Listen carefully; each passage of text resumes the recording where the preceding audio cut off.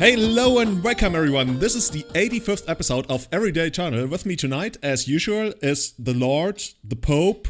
Wait, I'm not the Lord. Come on. I'm the dove of peace and You're hope. not the Lord. No. We were just talking about a very famous French Lord. Welsh Lord, actually. And that is our new Patreon, Francis, the FGC from the UK. Francis has been around for like forever, right? I've known him as one of the guys from the London crew. He's known as the Tundra guy. He just always plays Tundras. And he's even currently playing Doomsday, but a version with Tundras. And the Lord Francis. So thank you so much for your support, Francis. If you want to support us, you can also do that on patreon.com/everydayeternal and see if there's still a spot left to support us.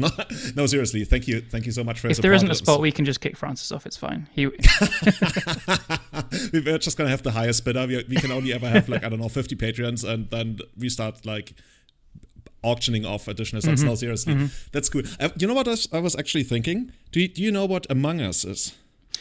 Well, I've been meaning to try and play it. I haven't played it at all, and I've not really watched it either, so I'm down to play it sometime. It sounds really fun. I was kind of wondering whether you could put together a group in the Discord. So if you guys are listening, let us know in the Discord. You can actually make a dedicated channel for it. I've been watching it so much. Okay. So much. And for those who don't know, it's basically a game.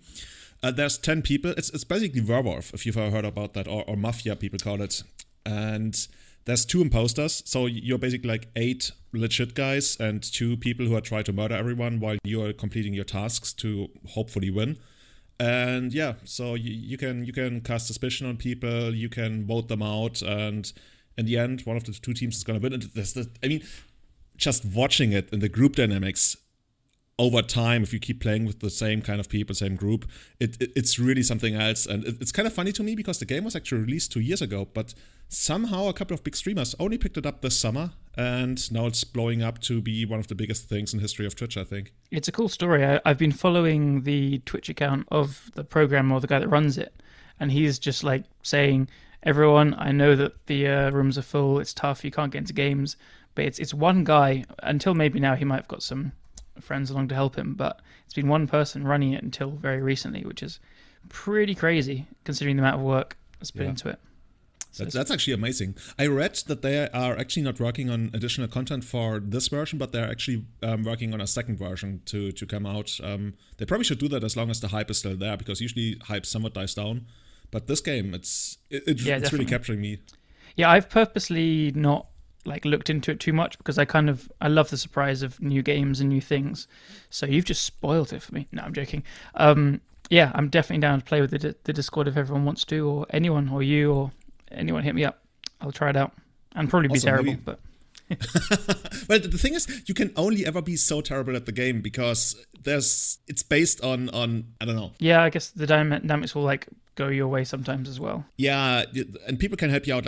If you really suck, you just run around and complete your tasks, and hopefully nobody's gonna cast suspicion on you. The worst thing is if everybody is sure that you're the very worst thing is actually when there's 3 people left, one of them is the imposter, and then you got 2 people accusing each other, so the third one has to cast the deciding vote, and if they get it wrong, they will feel so bad about it. I like it. Okay. That's the allure of it. I'm super down for this.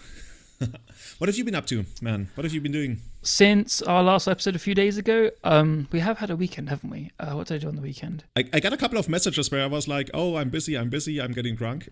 Oh, yeah. Oh, God, I had some friends leaving London, had a lunch, and then a housewarming, and just actually fun, but commitments I prefer to be doing something else, honestly. Played some Warhammer, though, which is fun. Beer hammer, as we like to call it. So just drinking beer and playing super casually. What about you? Anything exciting? I guess you played in some of the events we're going to talk about. Yeah, we're going to talk about I'm going to call it a Legacy Super PTQ. I guess it's the same. It's some kind of... It qualifies you for a premier event where you have to play Arena, I guess. Yeah. And then I also played the challenge. Elves in both of those. We're going to talk about that in a moment. Nice.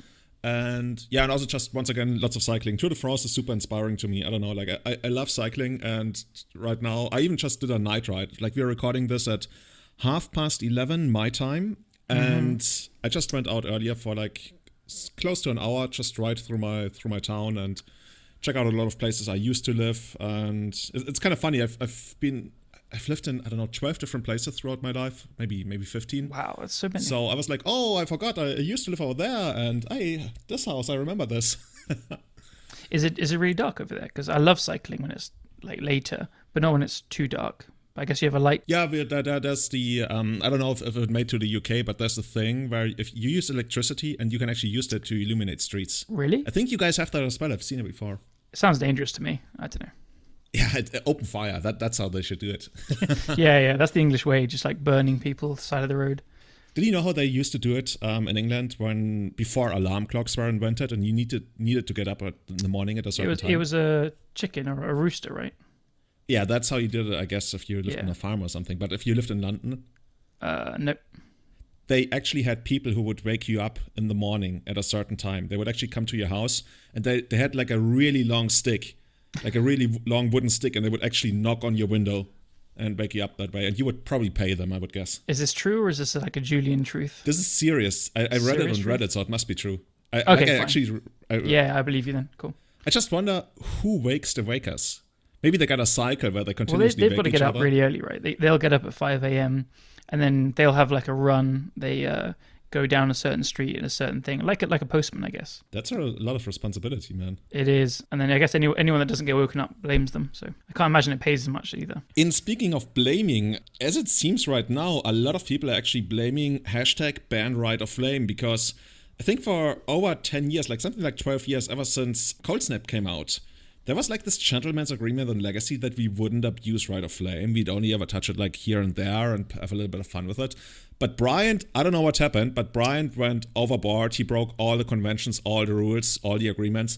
And he just fully stocked his TS list, went into the Super PTQ and the Legacy Challenge on Sunday and won them both. Yeah, like this insane. Guy, wow. Like, such an insanely dominant performance. And I mean, everyone will be pissed off that he gets Right of Flame banned now. He's been like flirting with it for a while. He's always done super well. So he's always been on the edge of getting it banned. But now he's just like, if this is right, I don't want to be wrong of Flame.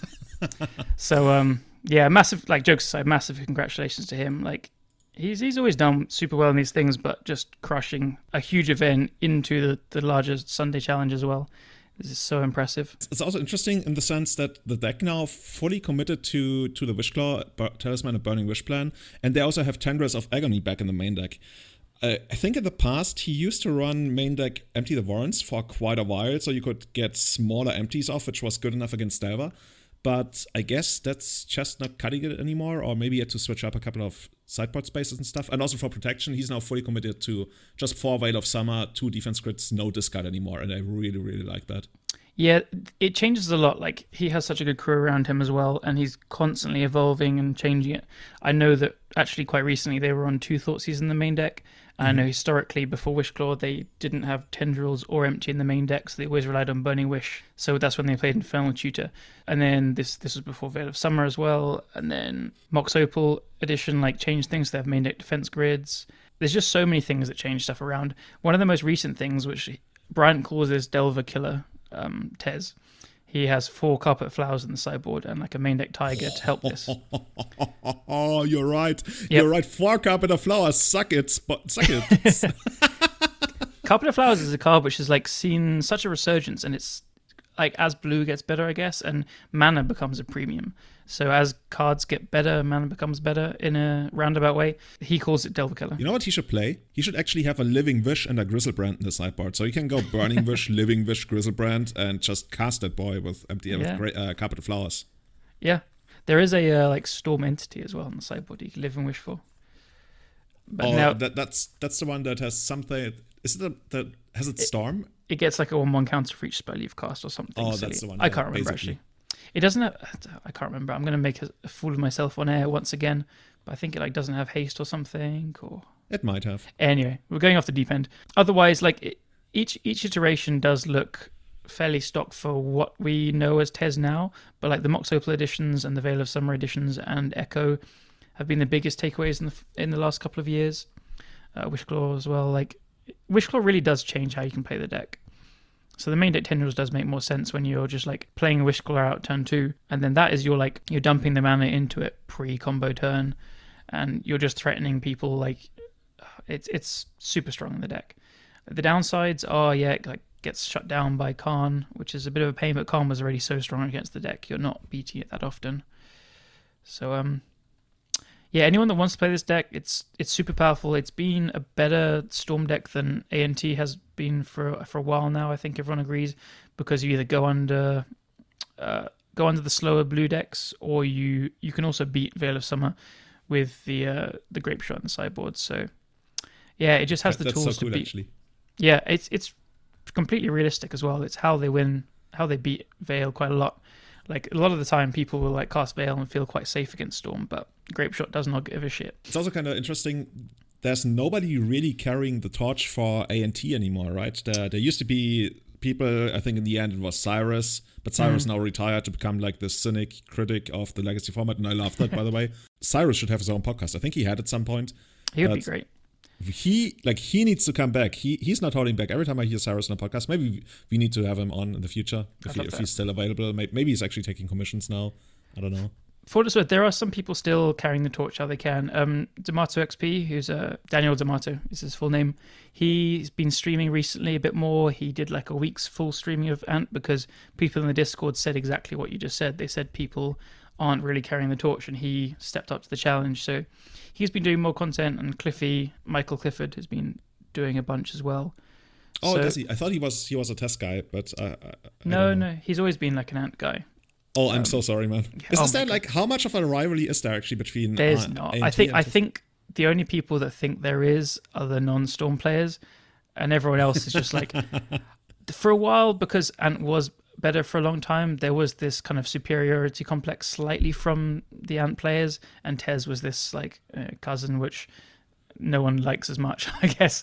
And there was this like kind of feel bads there a little bit, because people kept bringing it up, but from what I can tell, there isn't actually a real animosity between any of them, and they both just love both decks and have respect for it. So yeah, awesome. So do you like have a theory on top of like Brian being probably the best? I mean, let's cut probably the best TES player in history of creator of the deck. Mm-hmm. On top of that, I have a feeling, like I've got a feeling why the deck is so good. But do you want to go first? What makes you think that the deck is good right now? Well, it's partly what I described already. I think it's good versus Veil of Summer, which is a big deal. Veil of Summer's seeing a bunch of play, but it's not like at the height of the format right now. But just not being really cold to it is a huge deal. The deck is very good against Snow, I believe. I can't speak firsthand because I haven't played it myself for quite a while. But the way to beat Snow decks is not let them start casting all their cantripy things. When you're threatening to kill them on turn 1 and 2 pretty consistently, or especially turn 3 with a Veil as well, especially getting around their Veils as well, then they're like Astrolabes, Icefang Quattles, and Uros that all need to cantrip to give them the velocity which makes the deck good in the first place. It just doesn't really matter. They have access to like 6 or 7 forces often, but the Veil beats that, and the speed just beats it as well. Like, you are throwing out these threats like Wish Claws and Burning Wish are still must counters. So I think that's a big deal. And then I know that Brian was like struggling with Delver for a while, and he's never content with that. So now he's put these 4 Carpets and Tiger in the deck to beat Delver.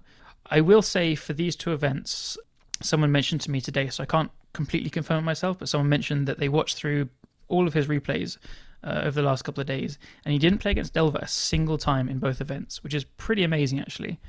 But well, there goes my theory then. But this is not to take anything away from it, because he says it's good against Delver. So I don't think that's like I don't mean that as a knock, but it's an interesting point to keep in mind. What's your theory? So my theory basically is that we don't really have an aggressive tempo-oriented Delver deck in the format right now. I guess that's less of a theory, but more of a thing that's happening right now. Because even our most aggressive Delver decks that we have, which I guess are Rug Delver right now, they are heavily relying on mid-range cards of like 3-mana cards. Dreadhorde Arcanist is amazing, but it also takes like at least a turn or 2 to produce results, which is why it is so annoying against ANT, right? ANT would be the deck that grinds you slowly down and then eventually Cabal Ritual for Past in Flames and do something broken on turn 7, whereas this deck is like, okay, you're gonna tap out on turn 2 for a 1-3 that doesn't hurt me, I'm gonna get you. Because this deck usually gets you on the second turn, right? I rarely see it. Like, it can definitely put up a fight and try maybe a couple of resources and then eventually refuel on Echo of Eons, for example. But the way I see this deck work is it usually does something broken on the second turn, if not on the first turn, if the coast is clear. And right now, I don't really feel like Delver decks are very well prepared to fight that. They got their 6 forces in the main deck, but really not much else. Like Daze is only so much of a problem really for these kind of decks. So with 4 Veil of Summer, 2 defense grids, and even a bit of redundancy where you get to know whether your Wishclaw Talisman resolves or not before you have to commit, I think there's nobody really out there to fully put on pressure and have like Spell Pierces and Fluster Storms, or maybe even discard, kind of like Grixis Delver used to have in the past. So I wonder what the next evolution is going to be, because the way the cards have fallen right now, at least that's what we say in German, the Rug Delver is kind of in its best configuration, and guys like Daniel Götzschel, Gul Dukat are really tearing it up with it. But I wonder if the next step is to maybe increase the sideboard hate against TS. Like, I played 2 Mindbreak Traps in the sideboard right now, which I think, coming out of a non-blue deck, Mindbreak Trap is the best thing you're going to do against this kind of deck. And I think Brian actually has a thing on his channel where you can go !MBT, and the bot then is like, hey, I actually don't know what Mindbreak Trap does. It's not Brian, but it's a couple of people have it. I know Justin Ganari has it as well. A few people, you just do !MBT. Yeah, and it says, like, I don't know what that card is and I'm not playing around it. But I think you're completely right, actually. It's a really good point. And that ties into what we were saying, and I think a lot of people, why they say Arcanist and Oko are so good in Delver. The whole theory why they're good is because you have all these pitch counters. You have 2 to 3 Force of Negation, 4 Force of Will, and 4 Days. So everything's free. But this is all very, like, I guess generic's not quite the right word, but it's like pretty straightforward and you know what you're getting yourself into. As you said, this deck can play around Days very well because there's a lot more fast mana. It's not relying on rituals quite as much as the other Storm decks. And when you're just playing against Force of Wills and Force of Negations, you have the Veils and Defense Grids, as you mentioned, and you're not scared of the Stifles and you're not scared of the Spell Pierces countering your Duck Ritual or like messing you up on a mana or something like that. So you do have less to play around. So I think it would have a harder time if the Delver decks were becoming this more reactive Stifle PSC version and Flusterstorm, as you said. It's also super important that the graveyard almost doesn't matter, right? I mean, the best card in the deck, Rite of Flame, it relies on it. But other than Rite of Flame, against A&T, if you brought in Ley Lines, that was like super legit because it cut off both their Cable Ritual plan as well as their Past in Flames plan. But against this kind of deck, I mean, I've seen people bring it in, I've done it myself, but really only when you got like 4 cards that you definitely don't want the kind of matchup, and then you can bring this into maybe... Okay, by the way, gonna take that back, there's 1 Echo of Eons. Yeah, there's 1 main, 1 sideboard. So Echo is a plan, but it's like it's not your plan A. It's kind of like the natural tutor lines from Ant. Like, it happens, you do it, but there you're wanting to pass in flames, and Tez is just wanting to ad nauseum. It's trying to ad nauseum every single time. And that's also the beauty of the way this deck is constructed. You have Veil of Summer and Defense Grid, and both those cards provide protection even after Echo of Eons when your opponent gets to restock on 7 cards. This is another reason why these cards are better than Thoughtseize. Not even just because Thoughtseize is bad versus opposing Veil of Summers, but exactly as you say, it protects you. It lets the Echo hopefully kill your opponent without drawing them into Force of Wills and stuff. That's good deck building, as they say. Definitely. So congrats to Bryant. I'm sure he's going to talk about it on his podcast on, what's it called? The Eternal Glory. Eternal Glory, that's the one. So definitely check that out. I bet that's going to come out, right? Oh, yeah. So I'm looking forward to that. Should we take a look at what else has been doing well? Oh, especially in the Super PTQ. Wow. The second place list is very cool as well. Oh, no, I'm looking at the challenge. My bad, sorry. I'm so sorry to the person who plays second in the challenge. I think that's Achilles, right? Playing. It is indeed, yeah. So we can talk about that in a moment. Yep. But in the Legacy Super PTQ, we actually have Jeff Lynn, the Overlord of, I want to say, Esperville, in second place. We actually discussed the line that he took against Bryant in the finals quite a lot in a chat with him. That was quite interesting because there's so many ways you can interact with that kind of deck if you're playing a deck as diverse as Esperville, which allows a lot of ways to interact with your opponent, but you need the time, right? You need to get your hate bears out, you need to Meddling Mage the right thing. Yeah, his line was something convoluted, like he was trying to decide whether to force a will or to force a negation something, and it turned out that he forced a negation, which I think Brian obviously found a way through it, but someone else pointed out if he had forced a willed, the 1 life would have mattered, and Brian actually had like a natural tendrils or something to kill him. So from what I can tell, it was like he played what he could, and Tez just Tez'd. Rider Flamed. But otherwise, you've been playing the deck a lot more than me. So does anything stand out? Not really. This is pretty much what we used to play for quite a while. Like the sideboard is a little. Sideboard is almost. Sideboard is actually exactly the same what we played before. But there's a new card coming out in Zendikar Rising, right? That we talked about, which will probably find its way into the deck as more than just a one-off. I believe so. So we're gonna explore that later in the show tonight. So this is pretty straightforward. Esper Wild, really good deck. Joy to play. If you enjoy creatures, but also having a way to fight against fast combo, wow, this is everything you want, except that it doesn't play elves. So the deck has completely proved itself by now to be like a major player. And then we got 3 copies of Hogak in the rest of the top 8. So we got 3rd place Hogak, 4th place Hogak, 6th place Hogak. And today I streamed. And I also played against Hogak like 3 times or something. The deck is insane. It's really it's seeing a resurgence, but it is good enough as well. We kind of called it on the last episode. We said Hogak is this deck, which I don't know. It's in this middle ground where it's better than people think it is, and it's slightly underplayed because it's not a pretty deck. It doesn't do it can do some pretty crazy powerful things, but it's often pretty scrappy, not super flashy. Especially sideboard games, you're like getting advantage out of these random 2/1s while you're trying to fight hate and stuff. And the deck can be super punishing because it's really, really, I cannot stress enough, it's so important sequencing things right. Like, very often you'll want to be sandbagging lands in your hand for Bloodghast stuff, and these little decisions really, really make all the difference, especially when you're playing against hate. So it's not easy to play. You do get free wins off it as well, which is a really nice thing to have in a Legacy deck. And it's good against the blue decks. It's pretty favoured against Delver generally. It's good against Snow, and people are like going to worse sideboard hate. We talked about it on the last episode a few days ago, how Relic is decent versus it, but not what you want. So if Layout in the Voids and Rest in Pieces are low, this deck is strong. I was just wondering whether it's also like a good budget choice if you want to get into Legacy, but on MTG Goldfish they have it at 3,500 on average. The mana bases are expensive. So Bug has 3 to 4 Underground Seas and 3 Bayous, and Jund has 3 Badlands, 3 Bayous, and you do need those jewels. You can play Shocks, so if you are looking to play the deck and you have maybe from Modern in the past, the deck is aggressive. Playing Shocks will hurt versus Delver and stuff, as they always do.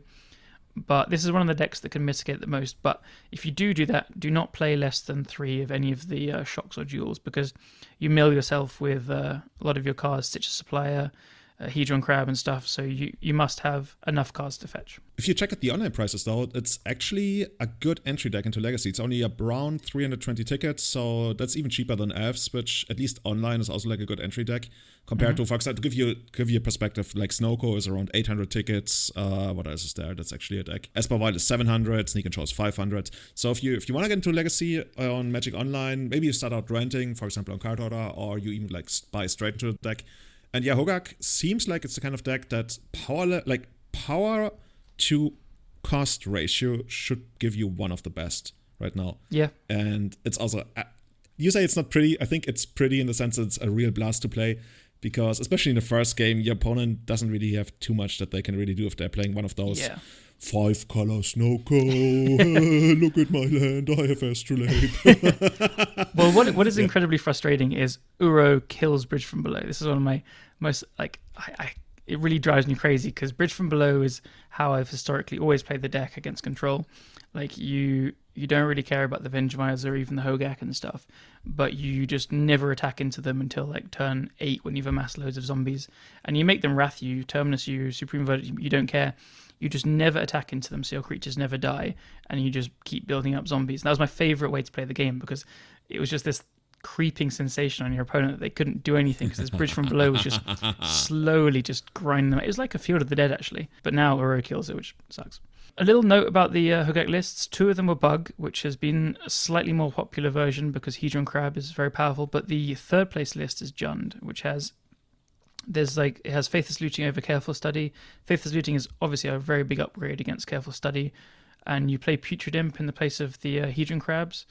The deck it feels slightly more grindy. The Crab is slightly more all in and slightly more powerful, so Otherwise, they're quite similar. There was one of them had 4 underground seas. That's what stood out to me. Actually, it's not as exciting as I remembered.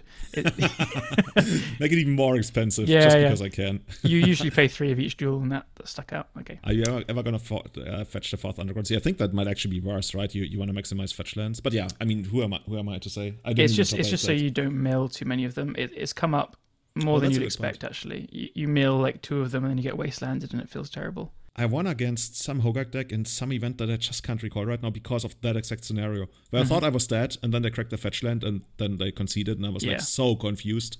And as somebody pointed out later on, they actually couldn't fetch the land that they needed to kill me. Yeah, I lost I've top 8'd a challenge with Hogak once or twice, and one of them I remember in the semis, I was playing against like some control deck, and I had the game completely wrapped up. I knew their hand from a therapy. I fetch, and I have 2 crabs in play. And I fetch first. What you should do is you should fetch 1. The land comes in, triggers on the stack, then fetch with another thing, and then so you don't mill your lands. But I didn't do that because I was so confident and cocky, and I had 3 bayous left in the deck to decay something for the win. And then on the 6 cards I milled all 3 bayous. This is an example of you have to play like tight. So I should have fetched both first. So good thing to keep in mind if you want to pick up the deck yourself. Maybe you're actually going to stream with it. I actually wanted to make my next streams maybe TES even. Yeah, I want to taste the Epic Storm. The Epic Storm was actually the first deck I ever played on Magic Online 10 years ago. Oh, really? That's when we still played like Gemstone Mine and City of Brass and stuff like that, and Orm's Chance. And Orm's Chance was like a 100 tick cards and stuff. Was it Priest of Gix, or was that further back? I don't remember Priest of Chicks and that kind of deck. I think, if ever, that was more a thing in the Spanish Inquisition. Okay. I know that Tez did play it originally, but... Did it really? Oh man, that goes further back than I can remember. You know, I want to find out about that. There is an amazing history section on theepicstorm.com. You should go and check it out. Yeah, Brian documents every update, I believe, and it goes all the way back. It's fascinating. Oh, I'm gonna check out. We should actually have like history battles. Like we pick up decks from the beginning of the format and run something like, I don't know, full English breakfast against original tests and stuff. That'd be cool. I've had this huge desire to play and probably lose with Old Shardless against Old Miracles with Top and Deathray Shaman. So I've messaged Marcus, who is to like play that a bit with me. I just want to lose to Predict again, but I loved playing Old Shardless so much, so that can be in our gauntlet. I recently played against Old Shardless in the stream, and I was so confused because I was figuring there must be something I'm missing, but no, it's just straight up Old Shardless Bug, but without Deathray Shaman, which I don't know about that. no, Deathray Shaman was too key. Yeah. True. So for the rest of the top 8, we got, I'm going to call it green-white Maverick Depth. I think we at some point might have had a better name for that, but I don't remember it. That's why I put it down like that in the show notes. Yeah, it looks like green-white Depths. This is Dominic Harvey, who's a SCG commentator. Very, very strong player as well, if you're familiar with him. Yeah, no. No? Okay.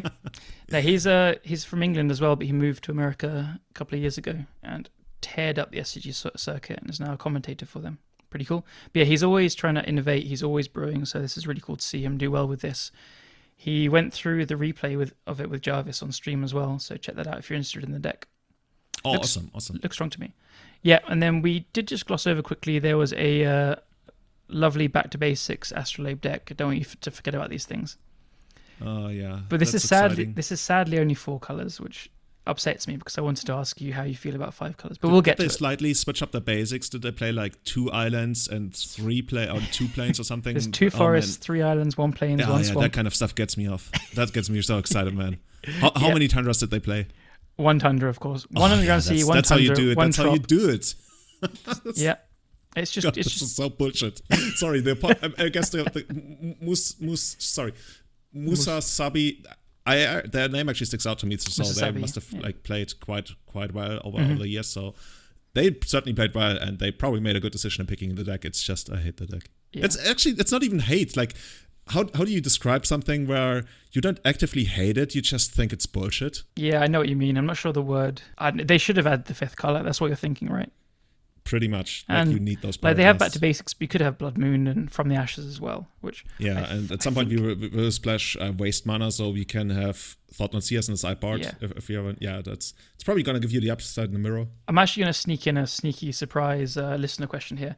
Earlier today, Marcus asked me to ask you, What's your opinion on playing Snow Mirrors where both players play Blood Moon against each other? First thing is, why didn't Marcus ask me directly? I feel like I'm back in primary school. Can you ask this guy that question? It's like, oh, does he like Michaela? No. Oh, he likes Sandra. It's like, oh.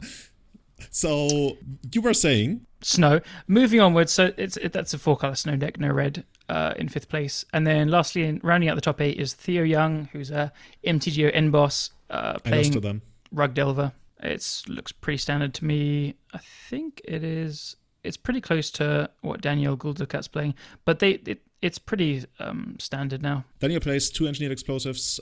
He's playing 1 Engineered Explosives, 1 Rough Tumble, which got me really good. You played against him? Yeah, I think I went 5-2, and I lost against them in the 3rd round. Mm-hmm. Do you want to do the top 16, or we could jump to... we got so much more to talk about. So place? if there's anything in the top 16 that sticks out to you, for example, like 13th place, this Julian guy playing Elves. Oh my god, so good. Check this out. Super standard Elves list. 2 chokes in the sideboard. Awesome. Nice. Cool. Yeah, no, felt good to like not get totally demolished, because I actually haven't played in any of the big tournaments in Magic Online lately. I've been doing tons of leagues, but then I've been spending my weekends doing a lot of other stuff. But recently I caught the bug with Allosaurus Shepherd back in the format. In the format, yeah. And that card, holy shit, does that card produce some bullshit games. Yeah. Some games. It's a bullshit card, come on. It's the total bullshit card. It's basically the one green version of Astrolabe in a way. I've played against some Delver decks today, and they tapped out on the second turn. And if it's the first game, they're not going to have Submerge. So you literally know the moment they tap out that you won the game. And you're up against something like 6 cards in hand. They kept a 7. They had a really good opening. They kept with their Ponder. Turn 2, they tap out, let's say for Dreadhorde Arcanist. And you literally know, even though you only played 2 elves on your first 2 turns, you literally know the game is deterministically over.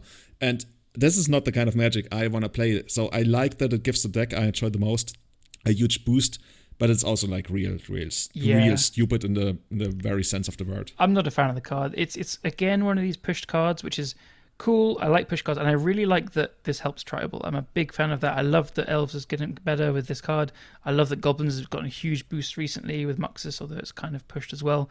But it's just they could have done something slightly different. Maybe let it be countered, and then you can have everything else, or like the ability to make everything a 5/5. Or just have your creatures uncounterable, right? Yeah, creatures, exactly. It feels another one. It's like, why isn't Arcanist a 1/1? Why wasn't Deathrite Shaman a 0/1? It feels like another one of those. At least it's a 1/1 and dice to Plague Engineer, though. That's actually sometimes annoying. And then I remember how stupid the card is. So I'm like, okay, whatever. Stupid against stupid. What can you do? No, that is part of my general thing. I remember in one shot we had a discussion with Anorak about like, what do I really want when I always talk about, hey, I like pre-2012 so much. People are like, yeah, but why? And the thing that I always arrive to is I want the advantages to be more granular, more nuanced.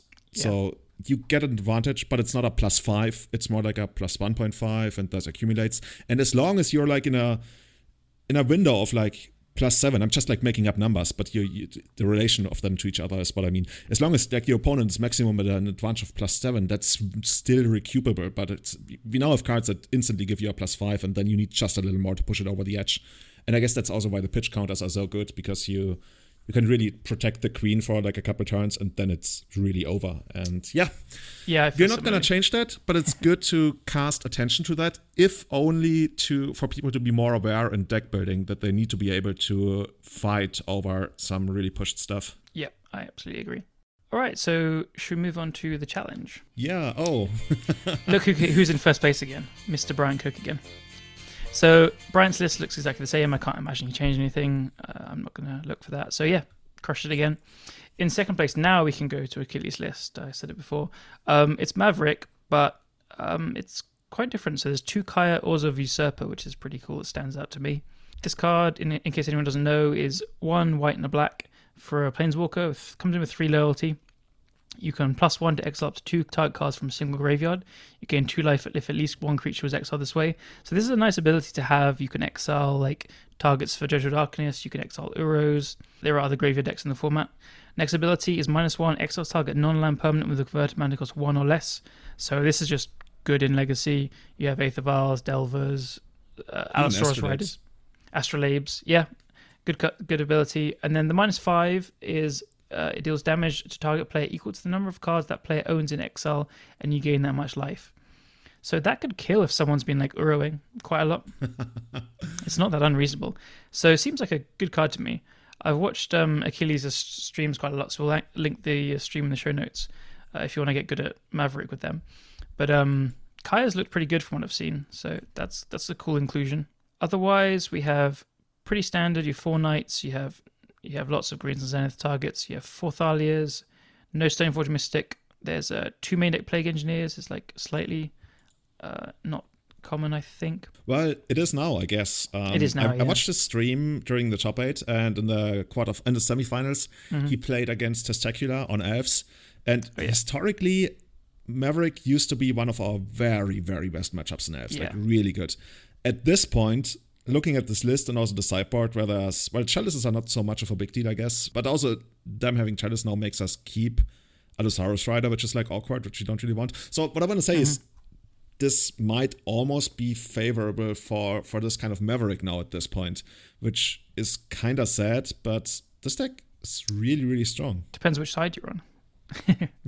I mean, the thing is, like, the Maverick is my second big passion, my first big love in Legacy. So I don't mind it too much. It's powerful. I wonder if he's going to make a couple of adjustments to account for more TES stuff. I guess you got the 2 Chalices for 0, which actually hurt TES quite a bit if you can get them on the play. Thalia is still very good against Storm as well. There's 4 Thalias. I know that Achilles also top-8'd the NRG event, which you commentated, right? They didn't invite me this time. Oh, I'm sorry. I bet the guys, like everybody, did an awesome job on that. I wanted to watch, but ended up getting a little too late. So, fair enough. But usually they're putting on a great show. So I'm really happy that we have third-party organizers stepping up the game and bringing these kind of shows. Yeah, Achilles was like duo streaming, top-8ing both events. That's cool. Good outing for Maverick. Third place, we have your favorite deck again. We have 5 color snow, 2 sideboard back to basics. I'd just like to point out. Oh, how original. 2 forest, 2 island, 1 plains, 1 swamp this time, not 3 islands. Are you interested in that? Yeah. No. Otherwise, this is a pretty standard. I guess this is actually. Oh no! Now I actually end up being interested in it. So I guess you cut the island, so you can add the 5th. This is how you do it in this kind of deck. You cut a basic island, you add a volcanic island, and suddenly a whole world of opportunity opens up to you. Now you're getting it. So you get the 2 Pyroblasts in the sideboard, and you got the back to basics, and so great. This is just so bullshit. I love pushing these buttons. It's so fun. This is so bullshit. And it even has 2 Plague Engineer in the sideboard. Like, what the fuck? And 2 Containment Priest. Yeah, sure. So okay, I get it all. Oh, and Leovold in the main. Yeah, you're doing it. Yeah. Man, this is such bullshit. This is crazy. The deck could play some Blood Moons in my opinion, but it's okay for now. Yeah, maybe they couldn't afford them. But they can now. Well, with all the basics, you just get your forest, your island, your plains, and your swamp, and then you play a Blood Moon, and then it fixes the rest of your red mana. What about your basic mountain to play around the Blood Moon? Yeah, it's too big brain for me. Can't do it. All right, in 4th place, we have another copy of Elves. Looks like Sorrow Shepherd again. Looks to be pretty standard to me. Yeah, sideboard is a little bit different. I recently removed the White Splash because I felt like the kind of combo decks I'm going up against, Arcan isn't helping me out too much. Okay. And hardcasting the second Behemoth actually becomes a thing. But if you do have the White Splash, I think the biggest thing is you get access to the 3 deafening silences in the sideboard, which are really, really good because they cover more than just straight up Storm combo. They are also like, if you lead on deafening silence against something like Dredge, for example, that's surprisingly good. Or if you have it against Infect, that's also really good. Like, they can never commit to a pump spell. That's true. And because then you abrupt decay, unless I guess it's Nexus. But yeah, it's a fringe thing, but it's nice when you have a really strong hate card that also covers as additional splash hate against other decks. It's also very good against Urza Echoes. I've been on the other side a few times, and it's surprisingly insane. Cool. 5th place, we have Ninjas. It's Bug Ninjas with Oko. We've seen this a few times. It's cool that the deck's still doing well. It had like a weekend where it top-8'd both challenges, won Winnie, I believe, and stuff, and there was a lot of hype. It's slightly died down, but the deck is strong. I like it. It's slightly fallen off the hype, but nice to see it top 8 again.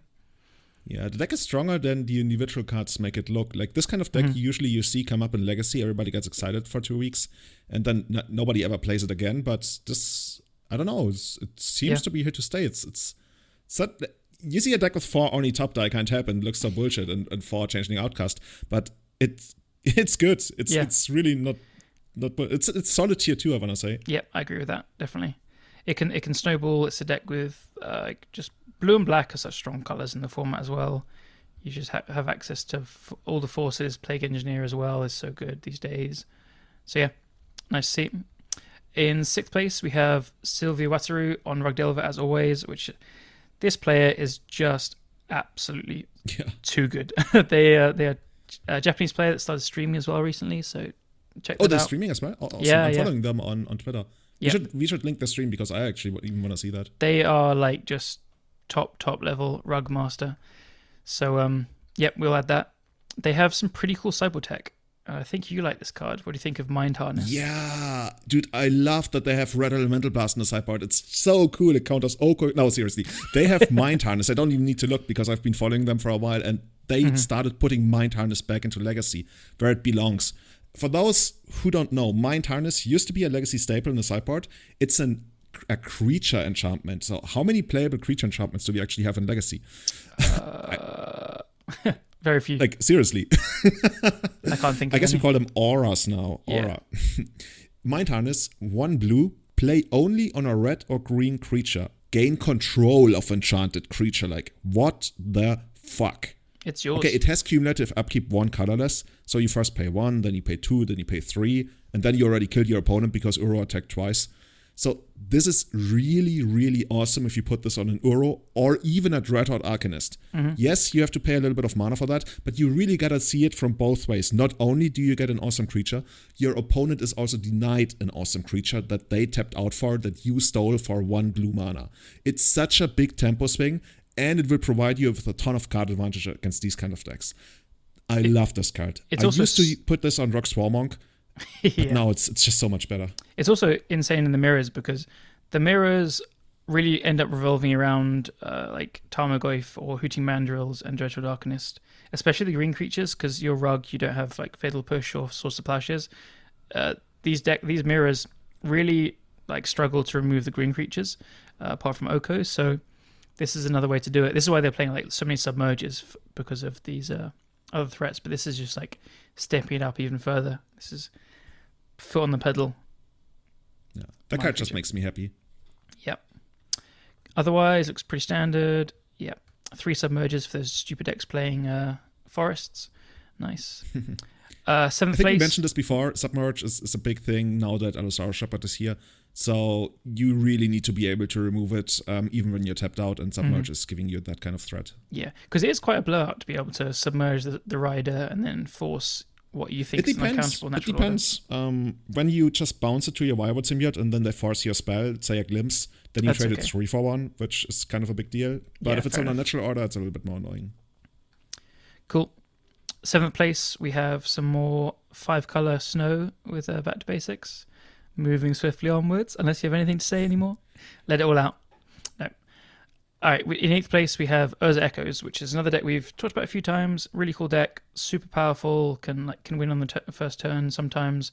It's pretty good against combo because you have 4 forces in the sideboard to bring in, and you're playing cards like Narset and Khan, the Great Creator, and Chalice of the Void. So this just keeps on performing as well, I think. It's another one of these It's fully established itself in the metagame. Yeah, solid tier 2, like we said. I can only imagine how expensive the deck is, though. Yeah.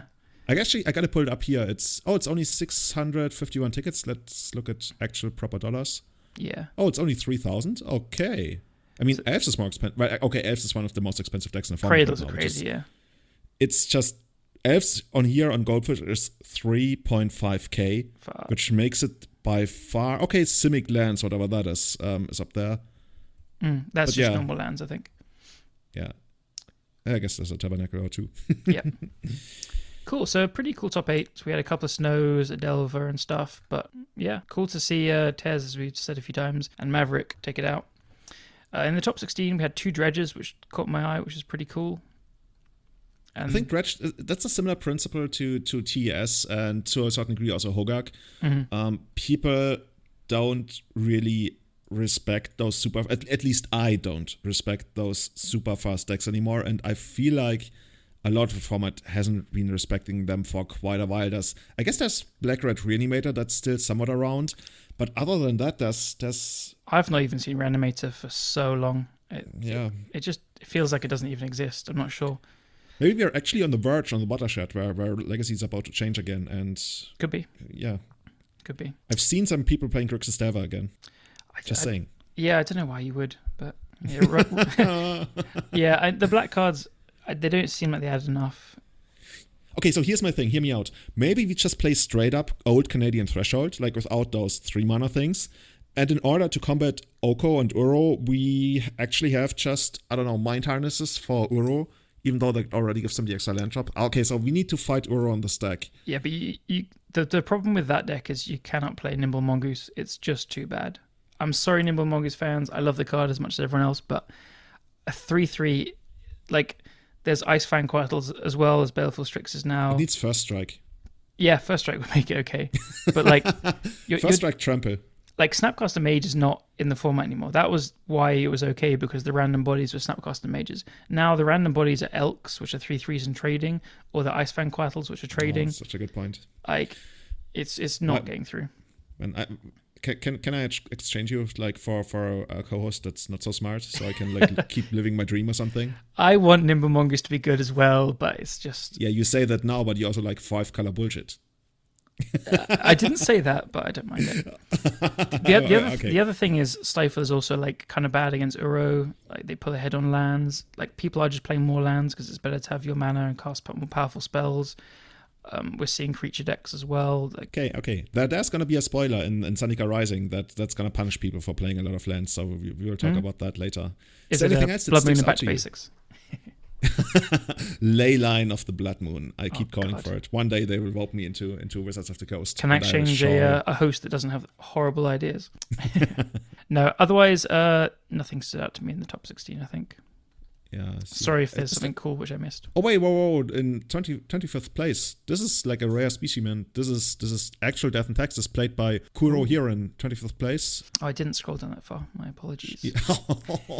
There could be, that's the slogan of Death and Taxes. Death and Taxes. I didn't scroll down that far. I'm sorry. This is where the deck is at right now. We mentioned Death and Taxes on the cast before, like recently, and I think the deck is not as bad as people make out. Yeah, there's a certain flaw to the deck that's good enough to be playable as a legacy deck. And like we mentioned before, there's also a thing where you hear that your deck is bad, so you're going to play something else. Whereas the limiting factor to maybe you or not, like I think to a lot of people, the limiting factor is not even like how good that deck is, but how well they're playing with their deck. Kind of like how in a fighting game, you hear that your character is like mid-tier and you feel like, oh no, I gotta play the top-tier character.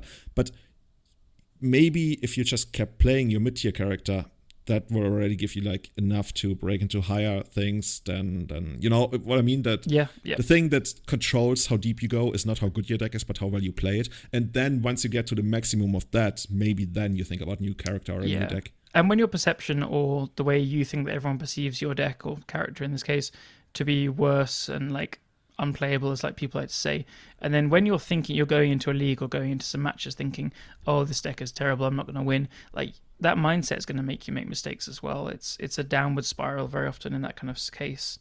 And as people start thinking your deck is worse and worse, the better players sometimes drop off it and it's not being worked on as much as well. Like, there's a lot of small factors coming into it, which I think doesn't help the deck. But similar to Espervile, there is a new card, which we'll get to shortly when we get to the spoilers, which is incredibly strong in the deck. So maybe that'll help rejuvenate it. Awesome. So before we jump to the spoilers, I actually want to cast some more attention to one of the 5-0 lists that were actually posted on the weekend, or I guess a couple of days ago. And that is by twin_MTG, who went 5-0 with a deck that I can only really describe as blue-green Delver. It's quite interesting. Very cool. So some of the standard stuff. So the creature suite is kind of weird. So there's 4 Delvers, as you said, it was a Delver deck. There's 2 Brazen Borrower. There's 2 Hex Drinker, which I like this card. I think it's kind of was often laughed about. It was played in the Rena 6 era Delver decks, and it's pretty strong. Like people need to answer. It's very good against control, so I'm not surprised to see that do well. 4 mana into it for it to become basically hexproof against instants, right? I believe it's 3. 3? So could that be the next Nimble Mongoose? Could be. This is much better than Nimble Mongoose. Being a 4/4 is very relevant. Then it has protection from instants. Oh, you're right. You need to put 3 mana. Yeah. And then it's 8 becomes a 6/6 protection from everything. I think this card's good. But what's really cool, so there's 2 Uros as well, because Uro is insane. There's 2 Jolariel Monvoli Recluse. So this is a 1 and a green for a 1/2. Whenever you draw your second card each turn, create a 2/2 green cat creature token. And you can pay 4 greens, so 6 mana total. Until end of turn, creatures you control have base, power, and toughness XX, where X is the number of cards in your hand. So this is a cool card. It's kind of like Young Pyromancer-ish, but you want to be just drawing extra cards. So there's some nice synergies here. It's really good with the Sylvan Library, because Sylvan Library draws you extra cards each turn. It's cool with Brainstorm, because you can cast Brainstorm on your opponent's turn, and you'll be drawing an additional card for 2 to make it cat. It's good with Uro, whenever it comes in or attacks. So, interesting card, though. I don't think the power level is there. I tried it in Phoenix a bit, and you did? Okay. It with Jarvis on the stream, and it really, really underperformed for us. So, but I mean, maybe the shell was bad for it. The thing is, for as much as I like the card, there's only really 8 cards that enable it. That's for Ponder, for Brains. Okay, Uro. I'm gonna give you Uro. Yeah. But if you're already attacking with an Uro, then your 2-drop is not going to make that big of a difference, I guess. Yeah. And Sylvan Library makes it so that you basically get a cat X every turn, even though that's... The thing is, even if you could like always enable it, for 2 mana you're getting a 3/4, then a 5/6. Oh, true. I mean, it's just not that good. even by the today's standards, even when you're living the dream as a 2 mana 5/6 split across 3 bodies, it's just not up to scratch really. So I don't know. I'm not convinced the card is very good, to be honest. It has 2 counterbalances in the sideboard. I'm loving it. Oh my god, it does indeed. Yeah. Oh man. So maybe somebody out there is gonna play the deck and be excited by it. I don't know. Blue-green has always been a color combination. Blue-green as a color combination embodies everything I am as a player. I want tempo. I want acceleration.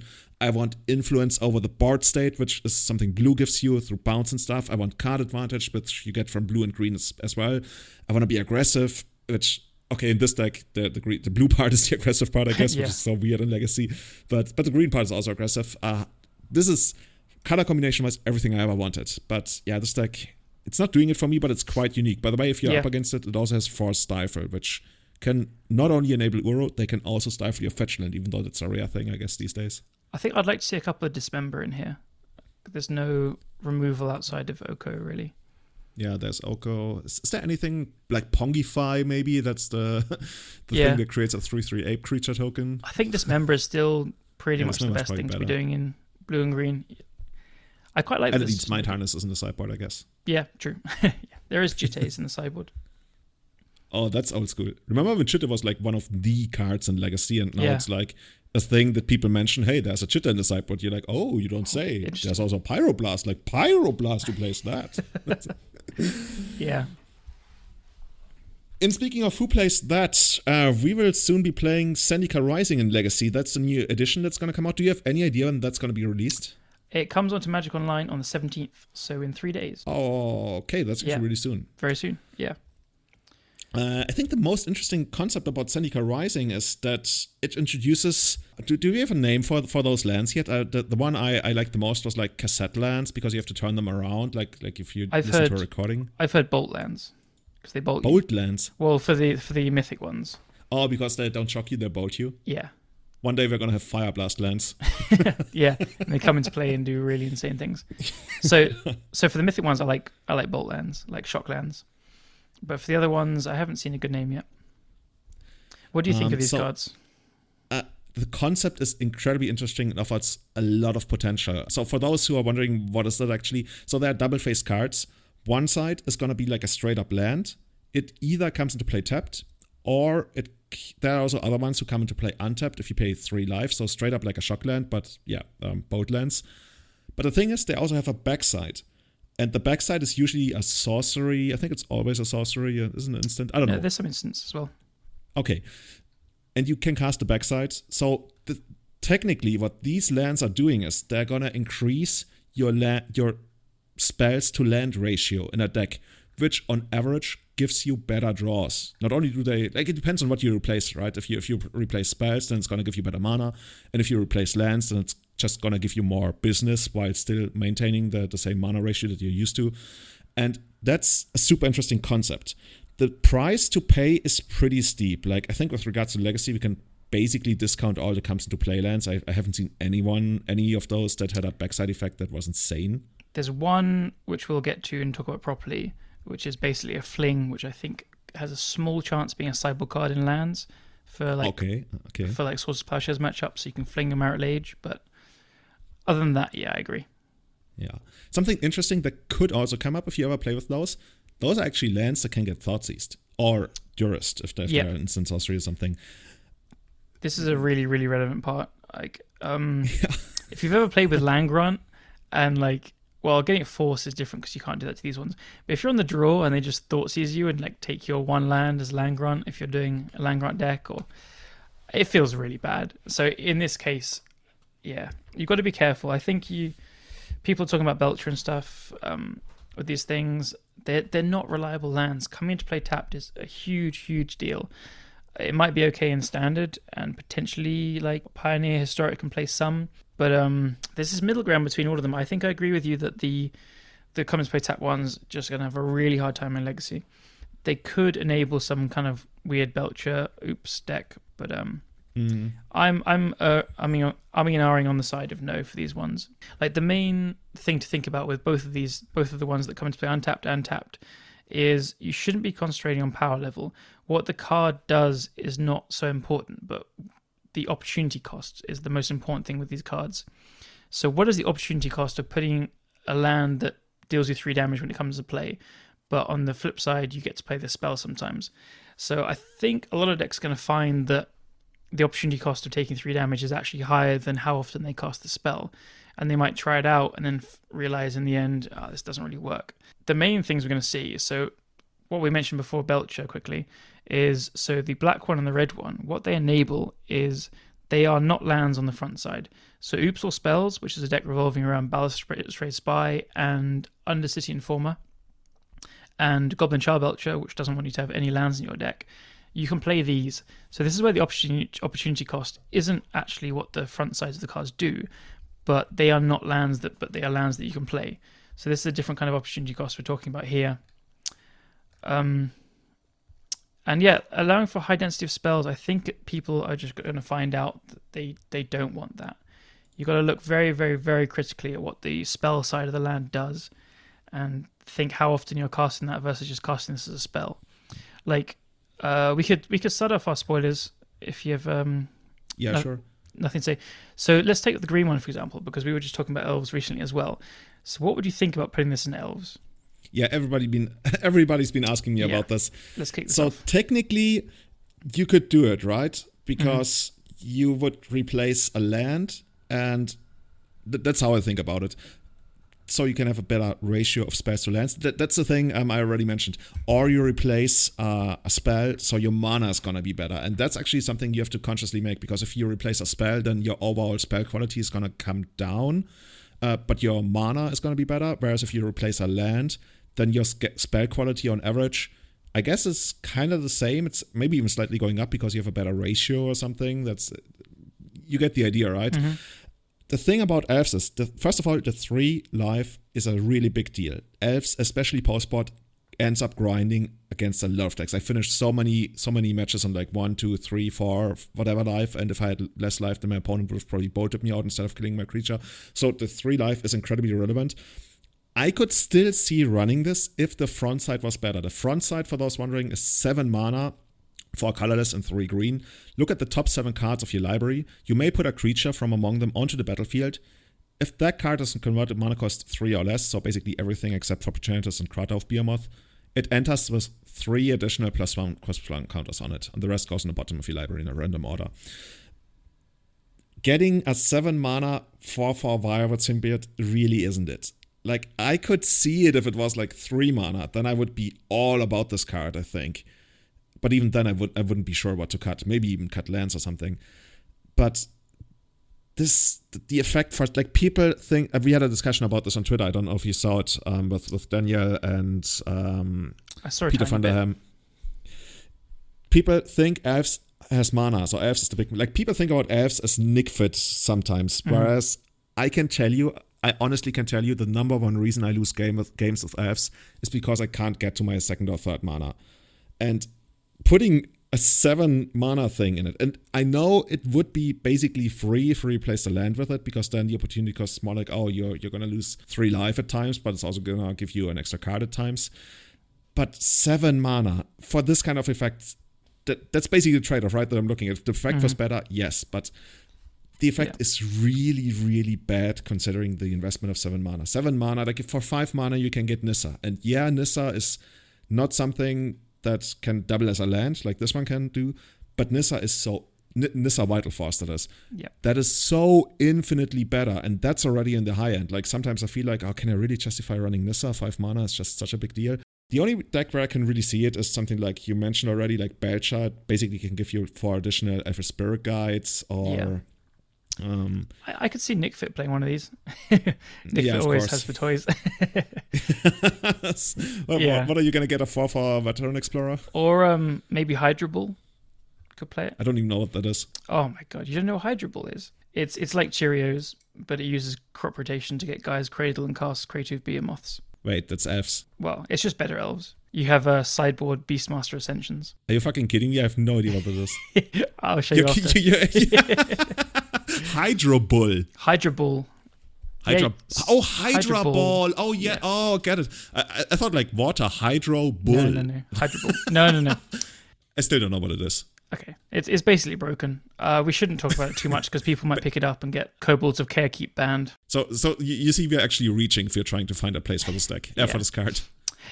I find these bolt lands quite hard to judge because the payoff is kind of there, like being a spell and a land that comes to play untapped is really, really powerful, but the spell sides are just not good for legacy, and like they're not even close to being good enough. So we can just walk through the red and the black one because I think they kind of all come under a very similar umbrella of what we're trying to do with them. So the red one is called Shatterskull Smashing, awesome name, and then the other side is Shatterskull the Hammer Pass. For 2 red and X, it deals X damage divided as you choose among up to 2 target creatures and/or planeswalkers. If X is 6 or more, Shatterskull Smashing deals twice X damage divided as you choose among them instead. So this one being the red one, I think we'll see Belcher play this actually. We could see some other combo decks, again like Oops All Spells kind of esque things, because it's a land. But the other side, like, I guess this kills Hate Bears, which is cool. So for 4 mana, you can kill a Meddling Mage, or 3, you can kill a Thalia, or 4 actually for Thalia. But that's terrible. Like 4 mana for 2 damage is really bad, and you're not doing much else with it. The black one is Agadeem's Awakening.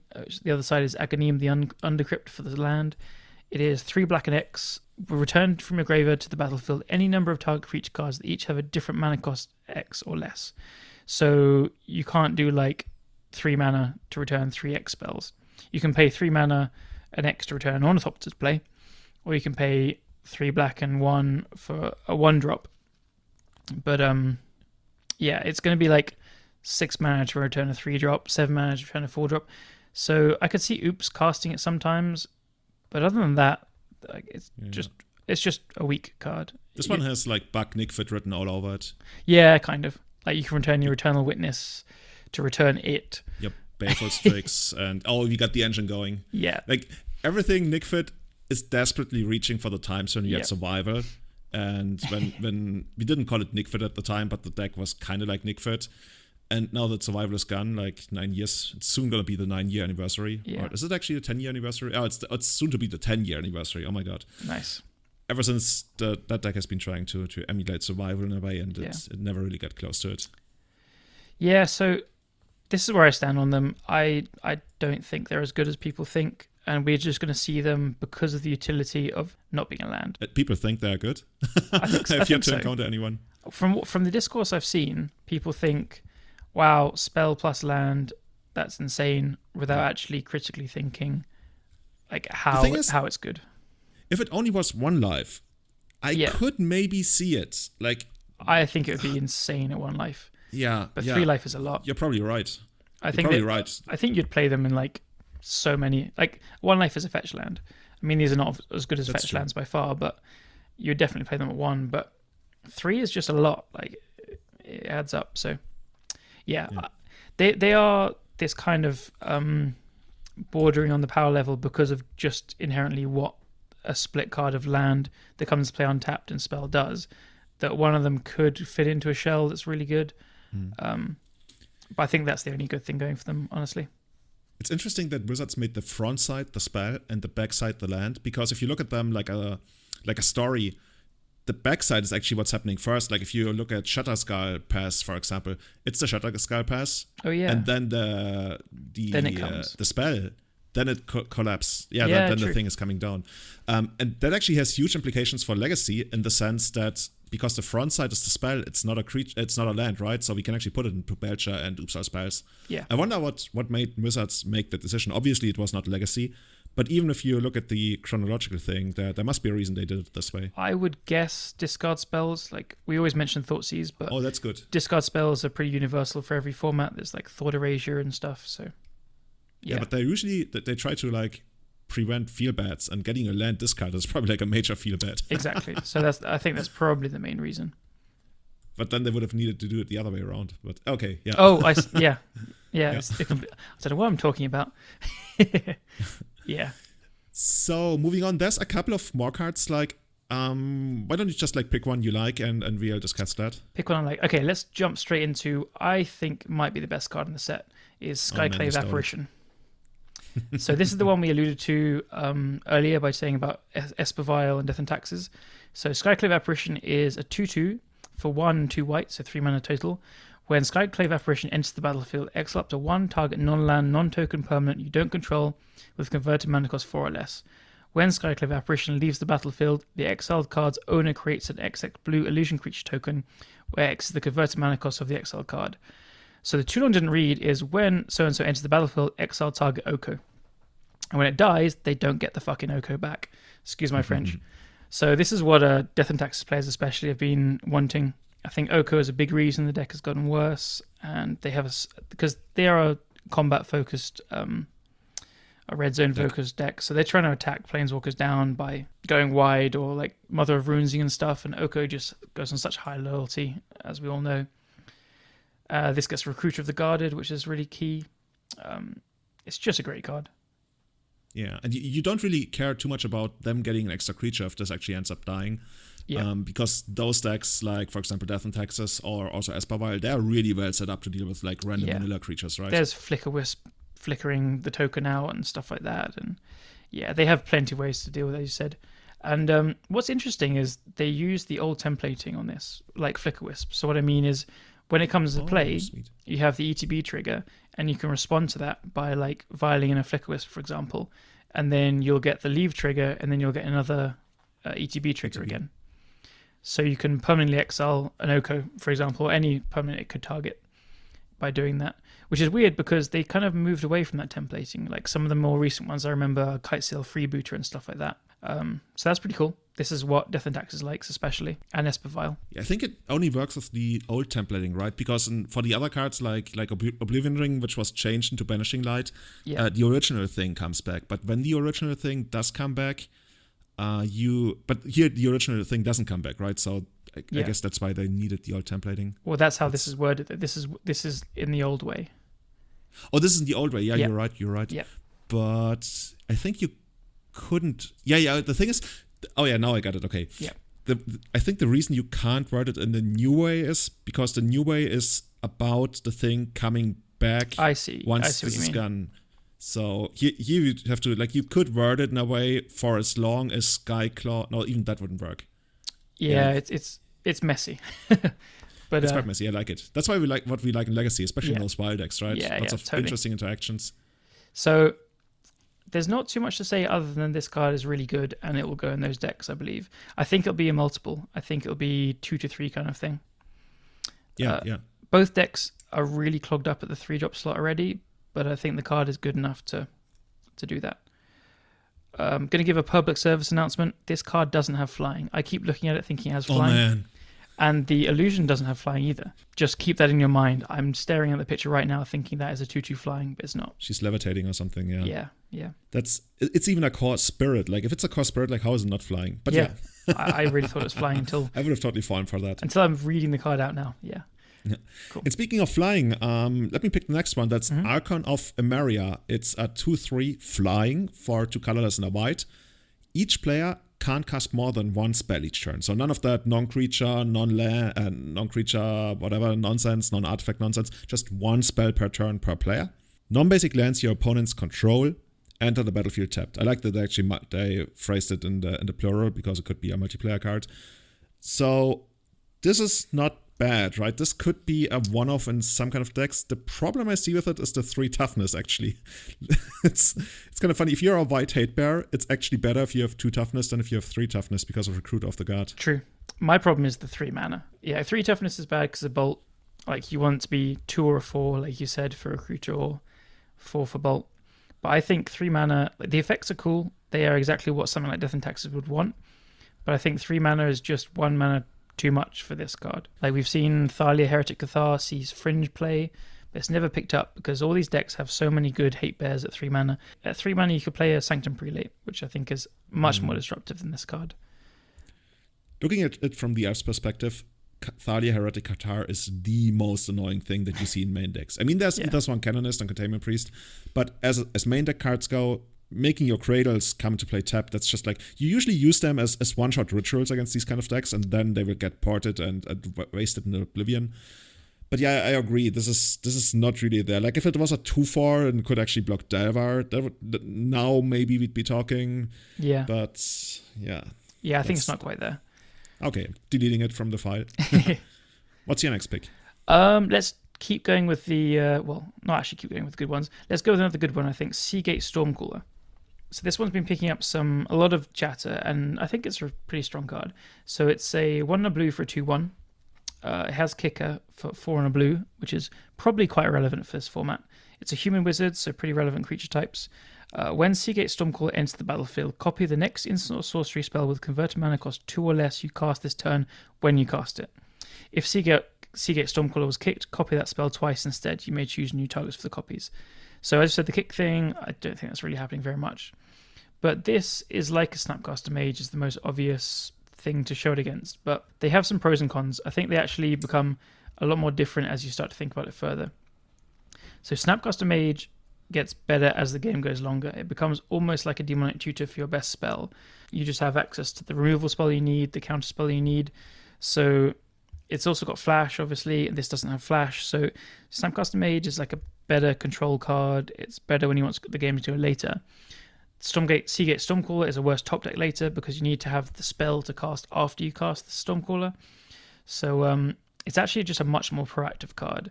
And I think it goes quite... And what's been pointed out to me a few times is you don't have to pay additional costs for the instant or sorcery. So you could do something like cast it and then cast Neoform, sacrificing it and getting 2/3 drops or something.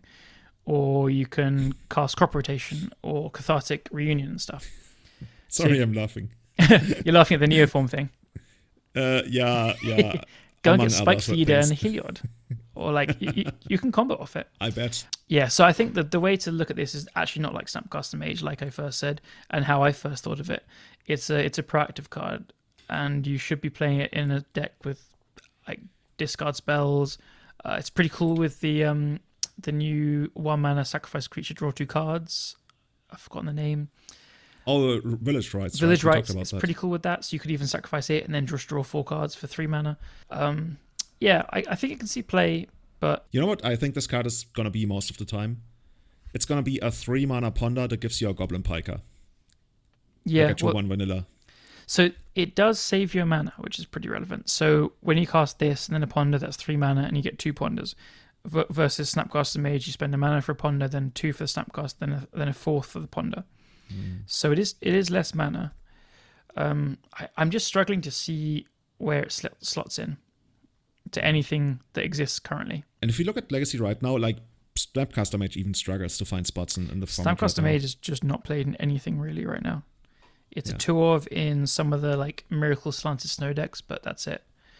So, yeah. I don't have too much other than say that I think the card is strong. I think it could see play, but I don't know where yet. So for my next card, it's called Wayward Guide Beast. It's 1 red. It's a 2/2 trample haste. It has awesome artwork, by the way. Mm-hmm. And when Wayward Guide Beasts deals combat damage to a player, return a land you control to its owner's hand. I gotta say, I was more excited for this card in the beginning, but then I thought about it a couple more times. And I think that as a card, it's really good. Because so the way it will usually play out is you play it on the first turn, you attack, which like you get a 2/2 haste on the first turn without a downside like, I don't know, Goblin Guide, which can potentially give your opponent a big advantage. But then the second turn, you attack again. Like you don't make your first land drop again on your second turn, so you can basically negate the disadvantage on it on the second turn.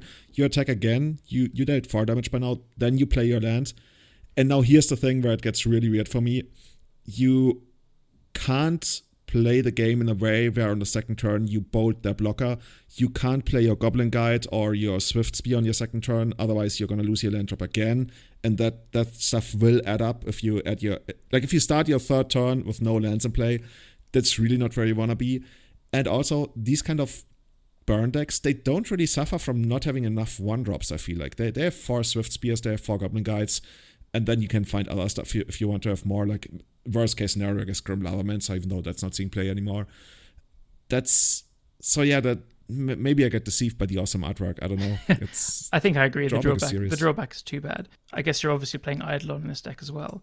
If you open a hand with like 2 mountains, Guide Beast, and Eidolon, true. Do you attack with it on the first turn? This is so bad. Okay, I'm deleting it. You pick the next one. You have a big selection of other good stuff. Cool. Actually, we don't. I'm going to go to Bloodchief's Thirst. So this is a black removal spell. It's 1 black mana, destroy target creature or planeswalker with a converted mana cost 2 or less. So, and then you can kick it for 2 and a black extra, so 4 mana total. If the spell's kicked, instead destroy target creature or planeswalker. That's it. So I think this is pretty good, actually. It kills Delver or Dreadful Arcanist for 1 black mana. Being a sorcery does hurt it. Like, it's probably not as good as Fatal Push.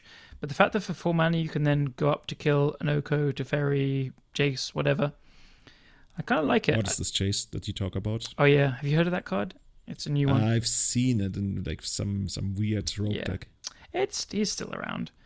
But I think this is the kind of card that could be a one-of in the Snow decks or like in Stryfo's kind of decks. Maybe he just plays Assassin's Trophies already. It probably won't be played, but I think it's a good one to keep on your radar if you think that you can negate the downsides of sorceries if your deck plays in that style already, and you just want another 1 mana removal spell for Delver or Arcanist, but then can kill the Oko coming later as well. It's nice and flexible. I quite like it. I think what it competes with is this new thing that we saw. What's it called? Eliminate, like 1 colorless and a black. Yeah. That actually straight up kills Oko because it kills like converted mana costs 3 or less. I think for removal, the difference between 1 and 2 mana is so huge in the format that this is why I like the card, because it's 1 mana. But I think the other one is actually instant though, which also is a big deal. It is. So yeah, I think this is close to Eliminate, honestly.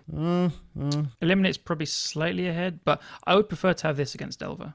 I actually didn't have this one on the list in the first place, but then you added it back again, so that tells you a lot how I think about the card. Okay, fine. Cool. Well, let's let time be our witness. Okay.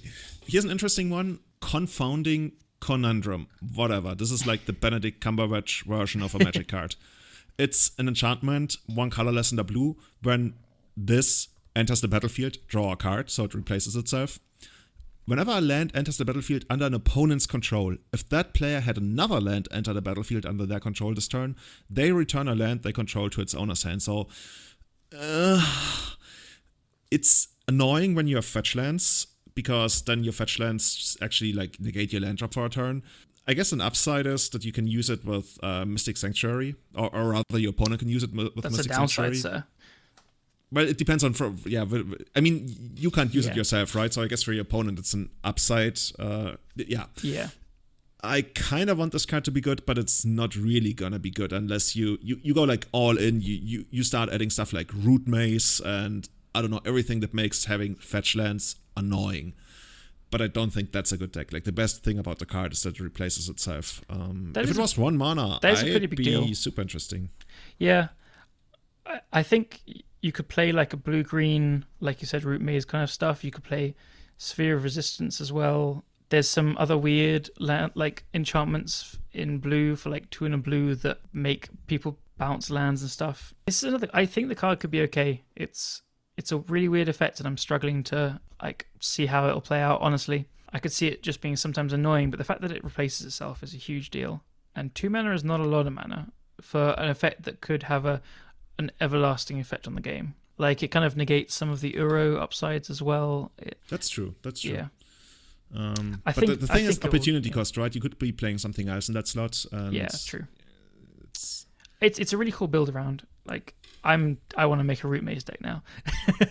So, dude, I've been wanting to make a root maze deck for so long because I think that would be so annoying to so much. For those who don't know, root maze is an enchantment from, I think, Tempest, or was it Stronghold? I think it's Tempest. And yeah, it's 1 green, and non-basic lands come into play tapped. So if you want to go fetch land for Tundra, that's gonna be 1 turn, 2 turns, 3 turns until your Tundra is online. That's like super annoying. Yeah, but you know your opponent's going to go Snow-Covered Forest, Astrolabe. Hey, they were so smart. Turn 2, Island, Abrupt Decay, your Root Maze. Nothing matters. Okay. I'm going to delete this card. Cool. I think it's cool, though. Let's see a bit. All right. Let's go on to Cleansing Wildfire. So this is 1 and a red sorcery. Destroy target land. 2 mana, destroy target land. Got everyone's attention. The downside is its controller may search their library for a basic land card, put it onto the battlefield taps, then shuffle their library. And it draws a card. So this is a cool one. It's doing a lot of things we've not seen before and some things we have. So destroying a land and searching for a basic is like Ghost Quarter. We've had that effect already on a land. 2 mana for mana destruction. Land destruction is kind of under the rate / over the rate for what you want to be playing in Legacy, but under rate for what's normal, like in Stone Rain. Drawing a card is a really big deal. I think the card is just so bad against like Daze. It'll just never be played. I was quite high on the card at the beginning, and I told people, "Wow, this is really good." You just can't main deck this card because it's so bad against Daze. They can Daze and return their land, and it fizzles it, so you don't even get the draw off it. It's slow. It's matchup dependent, and then if you want the kind of effect in your sideboard, you should play harder hitting cards like Back to Basics, Blood Moon, From the Ashes. So.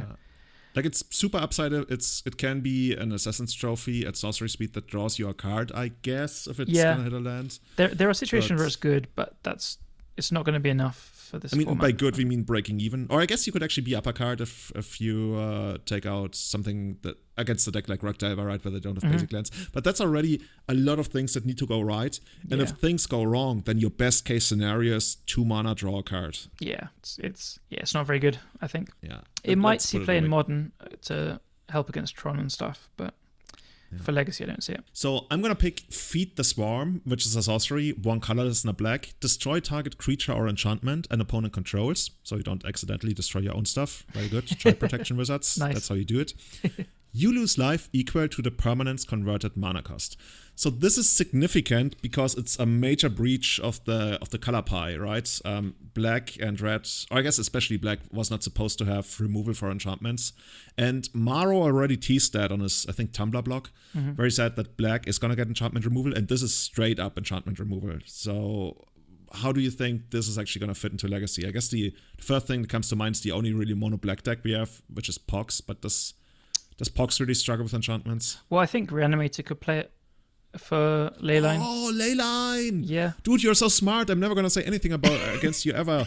500 IQ. I thought you were joking. No, this is so smart. I didn't even have this in the list. You added it back in again. Yeah. So it even takes out Ooze and everything. Oh my god, this card is... I'm so high on this card. Yeah, it kills Containment Priest, Leyline, Ooze, whatever. I think... Oh god. This is bullshit, this card. Come on, dude. I was surprised you didn't have on the list originally. I was like, what? This is a cool card. I'm actually still not sure that they'll play it. I think Reanimator, the splashes are fairly free. And I think what green gives you in Reverent Silence and Abrupt Decay and Assassin's Trophy is probably still better. Losing life is really bad for your Grezbrand activations. So I actually think this card isn't as good for Reanimator as we kind of like joked about just a second ago. But it's a cool option to have. Might go into Ice Station Zebra or like Mono Black Tinfins or something. Yeah. There are Mono Black like decks that don't want to play against Leyline and stuff and hate bears. So yeah, it's a cool option to have. Awesome. Yeah. So what's your next pick? My next pick After you just explained my card. Cool. Let's go with Yasharn Implacable Earth. So this is an elemental boar, which I already love the card because it's cool creature types. So it's 4 mana, 2 in a green and a white. So it's a Selesnya card. 4/4. When Yasharn enters the battlefield, search your library for a basic forest card and a basic plains card. So both reveal those cards, put them into your hand, then shuffle your library. Players can't pay life or sacrifice non-land permanents to cast spells or activate abilities. So it's cool that it searches for some basics when it comes to play. I think that would happen when you cast it. You'll play it in decks with basics. This is a very Nick Fit card already. Players can't pay life or sacrifice non-land permanents to cast spells or abilities. Paying life is very relevant in Legacy because that shuts off Force of Will, that shuts off fetch lands, and non-land permanents to cast spells or activate abilities. That counts for Lotus Petal, Lion's Eye Diamond, things like that. So it does actually shut off quite a lot. So I don't know, what do you think? I think it's going to be a Nick Fit card and nothing more, but it's pretty cool. It's awkward with regards to that Nick Fit can't flashback the Caber Therapy, but overall it's basically that kind of theme, right? It's where we go into the not super expensive cards in Legacy, but reasonably expensive, and it's going to give you otherwise more like a vanilla body with like... the thing is, like you mentioned, I think turning off Force of Will is actually the biggest deal, especially in a deck like Nick Fit, which is looking to hit land some heavy hitters. Yep. So... Matt, if you're listening, this card might be for you. It also has like really awesome artwork. I can't I believe love this is just a 4/4. If you look at the artwork, this is like easily an 8/8. It could also be the tiniest cliff in the world. Yeah, it's kind of reminds me of Princess Mononoke. It looks like something from that, which is really cool. It reminds me of Crows and Tusker, which is a card. Oh yeah, you know, it does. You remember that? Yeah. Yeah. Okay, Nick Fitz got some more toys. So I'm going to pick the enchantment, which I was trying to avoid because the text is so small, but we can actually make it bigger here. So here's an enchantment, Valakut Exploration. 2 colorless and a red. It has landfall. Whenever a land enters the battlefield under your control, exile the top card. Okay, this is quite complicated. Let's break this down slowly. Whenever a land enters the battlefield under your control, exile the top card of your library. You may play the card for as long as it remains exiled. So it's actually kind of crazy, first of all, in the sense that you're getting insane card advantage out of this. Yeah. But at the beginning of your end step, if there are cards exiled with Valakut Exploration, put them into their owner's graveyard. So you can only really use the card advantage on the turn you get this down. And then Valakut Exploration deals that much damage to each opponent. So this is interesting in the sense that if you end up casting the cards, then you don't deal the damage. But if you don't cast the cards, say you had a couple of fetch lands, then end of turn at least you're going to deal like, I don't know, 2, 3, 1 punch of damage to your opponent.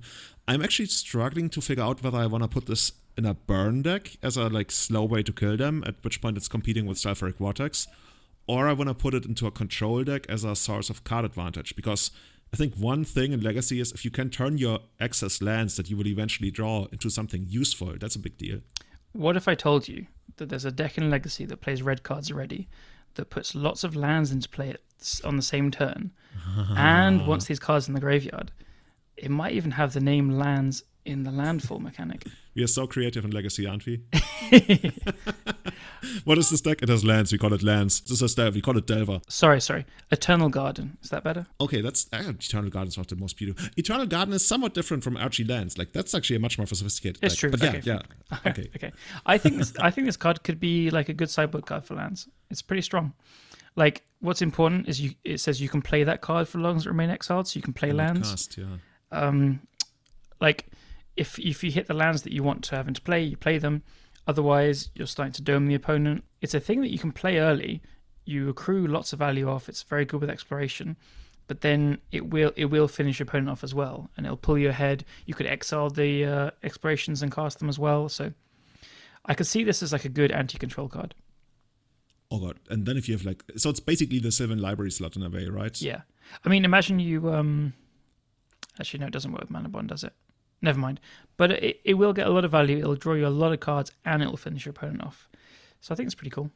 It's actually going to be insane if you have 2 of those in play. Then your fetch land is going to exile 4 of those cards. Yeah. Wow. And then the damage like really it. adds up fast. Okay, I can see it as a sideboard card. We've seen something like, we talked about it in the last cast, the thing in Standard for 4 mana, the Enchantment Frenzy, something. Experimental Frenzy. Yeah, exactly. Yeah. This is like 1 mana cheaper. Could be I similar. think this is like a worse card than that in non-lands-based decks, but I think anything that is playing Exploration or Dryad of the Elysian Grove, those kind of things, is strong. And the fact that it puts the cards in the graveyard is really nice because you can do stuff with loam as well and things. Usually that kind of stuff with that exile stuff, but it's already pulling everything from exile. Maybe this is the point where Wizards of the Coast will eventually create exile too. I don't know how that would work. They have done that already, actually. Exile. Oh, absolutely removed from the game zone, right? Yeah, exactly. AWOL. Oh, that. Yeah. Cool. So, what other cards do you see? We have 2 cards left, and one of them is Jace, and one of them is not Jace. So I'm going to let you talk about Jace, you lucky thing. So, I'm going to talk about Thieving Skydiver. So this is 1 and a blue for 2/1 flying. It has kicker X, and X can't be 0. That's quite an important thing. When Thieving Skydiver enters the battlefield, if it was kicked, gain control of target astrolabe with a converted mana cost X or less. Sorry, it's artifact really. If the artifact is an equipment, attach it to Thieving Skydiver. So X can't be 0, so that you can't like steal just 0 mana artifacts, I guess, without paying mana. So you want to it makes you always like pay 3 mana or more when you're stealing something. 2/1 flying body is kind of relevant. I don't know if it's like stealing an astrolabe is nice. I don't see what else this is doing. When for 3 mana you could play a Dak Faden and steal anything and have a better card. I think it's a cool card and it won't see any play. There we go. Why is it actually in our playable cards list? Hey, you put it here. Don't look at me. No. We put it here upon request from Tom, but because we thought on Tom's episode we were gonna go over this, but then we didn't have time. Hey, you can't blame past guests. No, I'm definitely not blaming him. No. Like we ended up making the call to include it. It's true. Yeah, it did get a little bit of attention because it's kind of almost the legacy playable rates. 2/1 flying is fine, and like stealing a Nathaval is a pretty big game for 3 mana and stuff. And stealing an astrolabe is fine. Sometimes you see equipment and attach it. Oh, good point about the other while.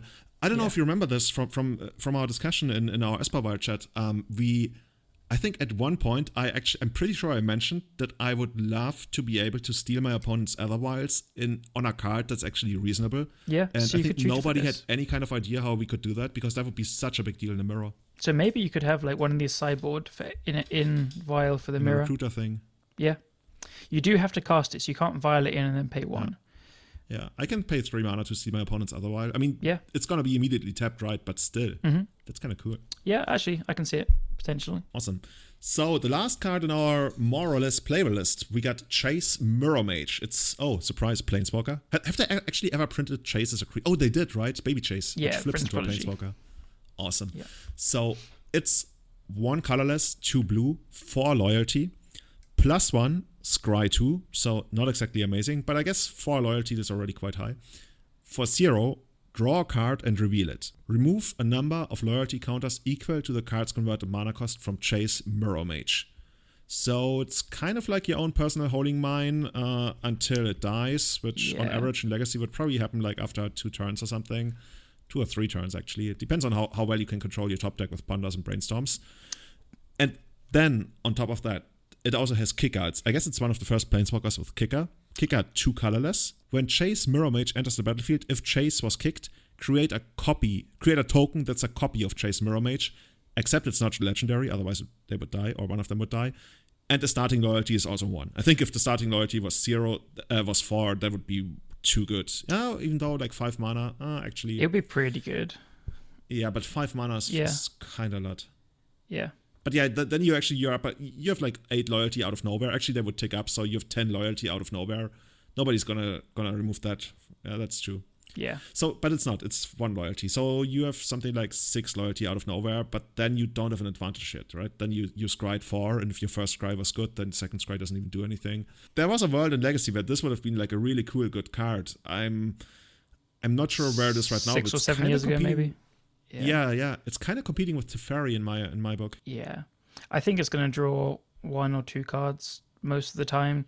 It's really weak to just being attacked and then dying so easily. Which I know that can be for like some Planeswalkers, but it doesn't do anything to protect itself. Yeah, 3 mana. I don't see it at all, really. Yeah. Yeah. Okay, let's delete it. Cool. Okay, now we got, I think, a couple more cards which we'd be surprised if they actually did something in Legacy, but there's potential. So do we want to like quickly go over them? Yeah, I have like one or two here worth mentioning. I'll quickly say there's one called Kazul's Fury, which is one of the it's a spell land card. So the backside is just comes to play tap mountain basically. The front side is a fling for 3 mana. So fling is as additional cost to cast a spell, sacrifice a creature.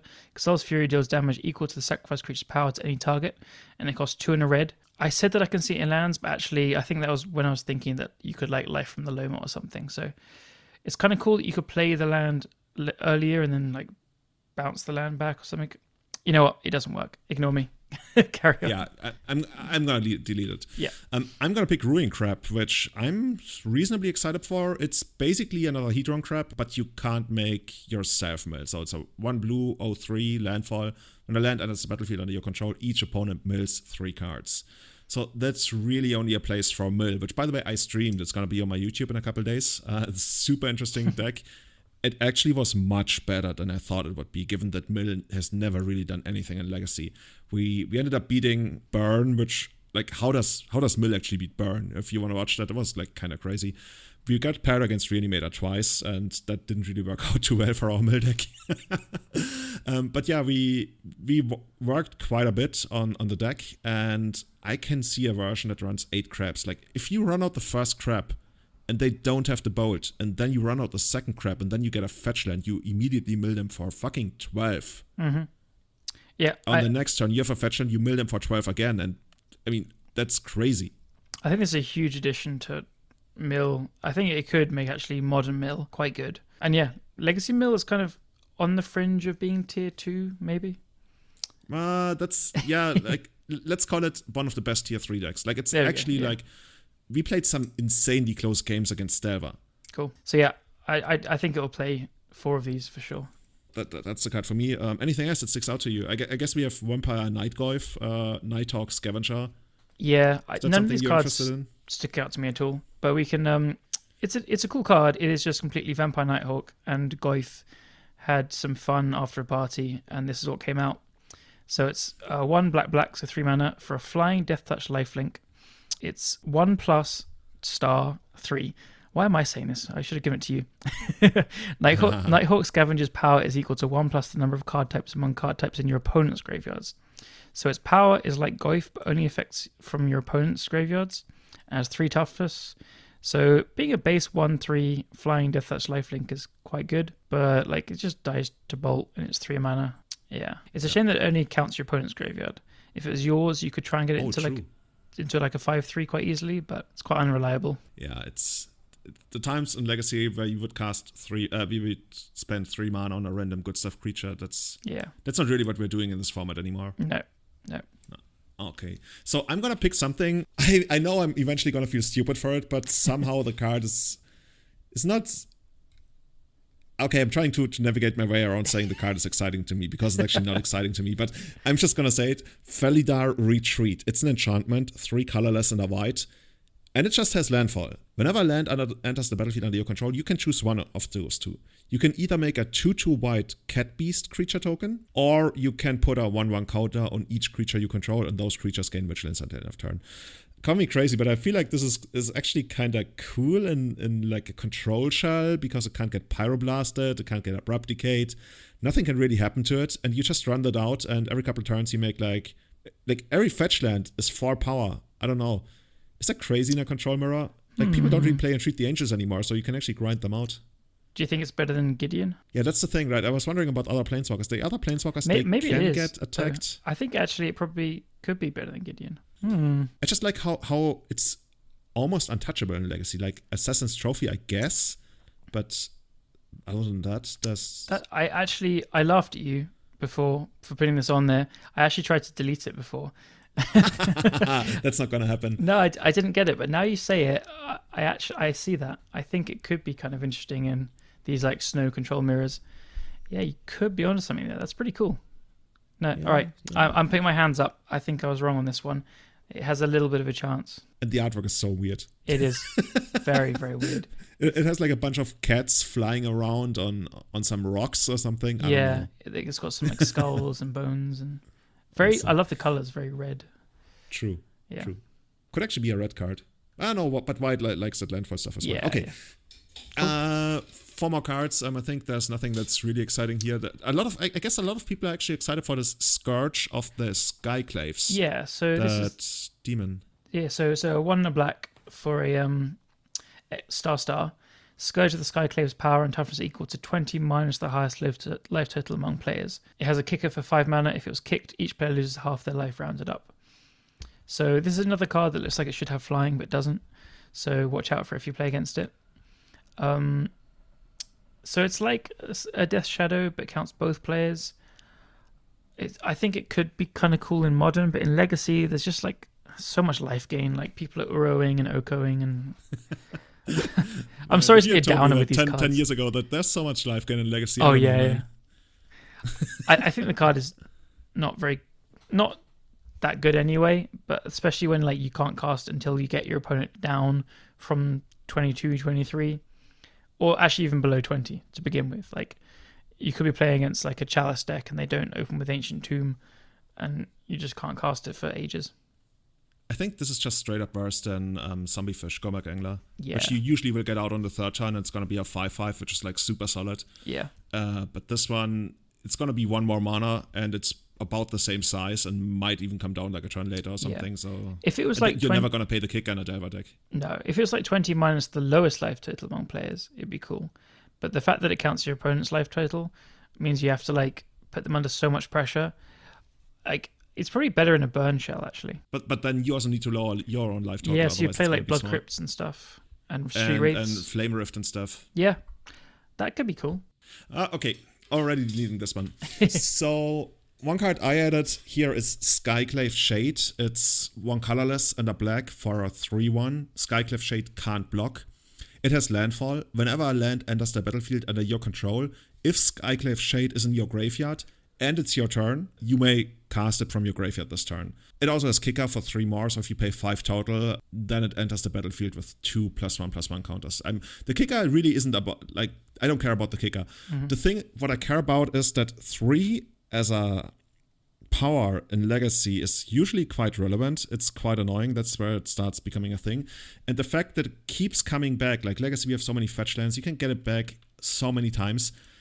I can see it in some kind of aggressive deck where it's super, super annoying. Maybe, okay, I'm not going to say Hogak because Hogak just like so much better stuff at 1 mana. But the fact that it keeps coming back, I can't stress how annoying that is as a 3/1. I could see it doing some little things. Like, you'd probably always play Bloodghast over this, but then extra things. Like, casting it for 2 mana, though, is tough, especially when it can't block. Like, I think there's just better ways of getting more power into play, basically. Yeah. Because you can play Prized Amalgams as well. You can... there's like a new... I already deleted it. Oh, it's gone. I can't see it. All right, so last couple of things. There's one which is called Roiling Vortex, it's kind of interesting, actually. It's like got Sulphurate Vortex-esque vibes. So it's an enchantment for 1 and a red.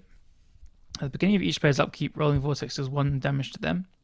Whenever a player casts a spell, if no mana was spent to cast that spell, Roiling Vortex does 5 damage to them.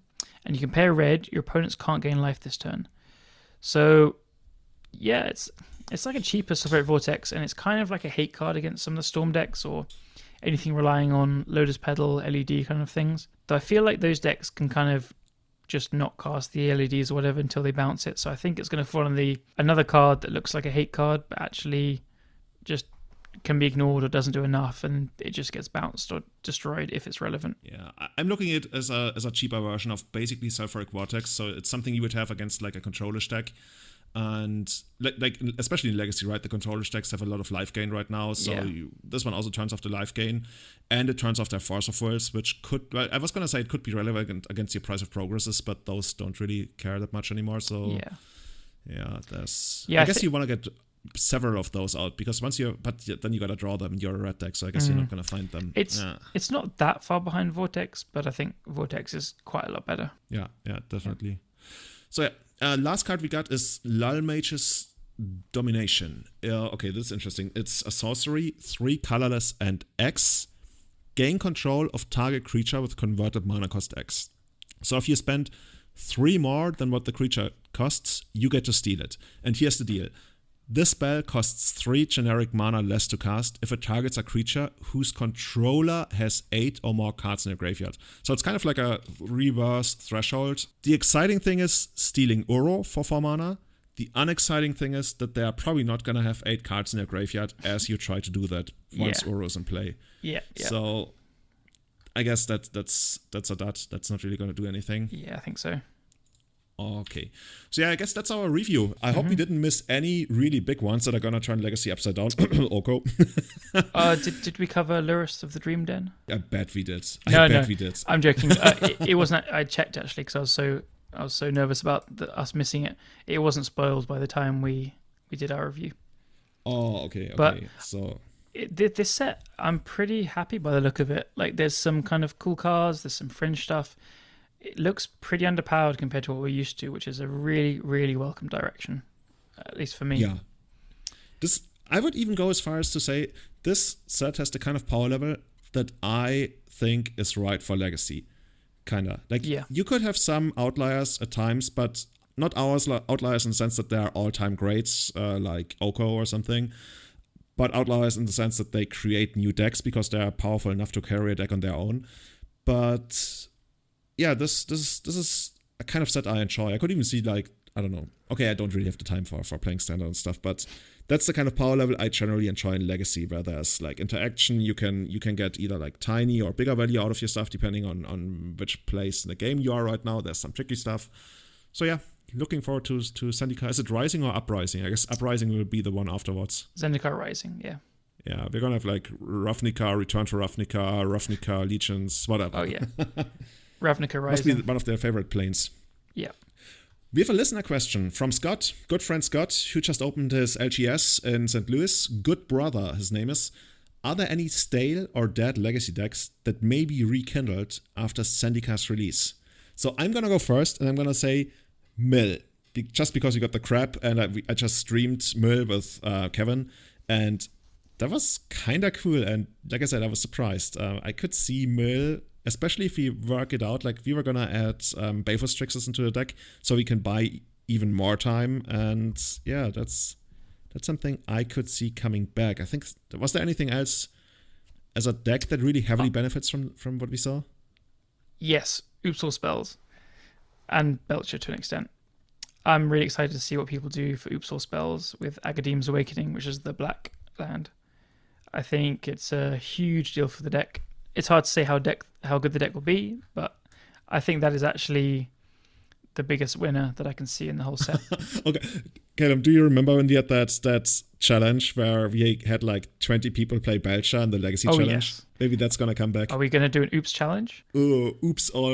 I'm so sorry. There was one guy in that challenge. I tracked whom he played against. He literally played against Belcher 5 fucking times in the challenge.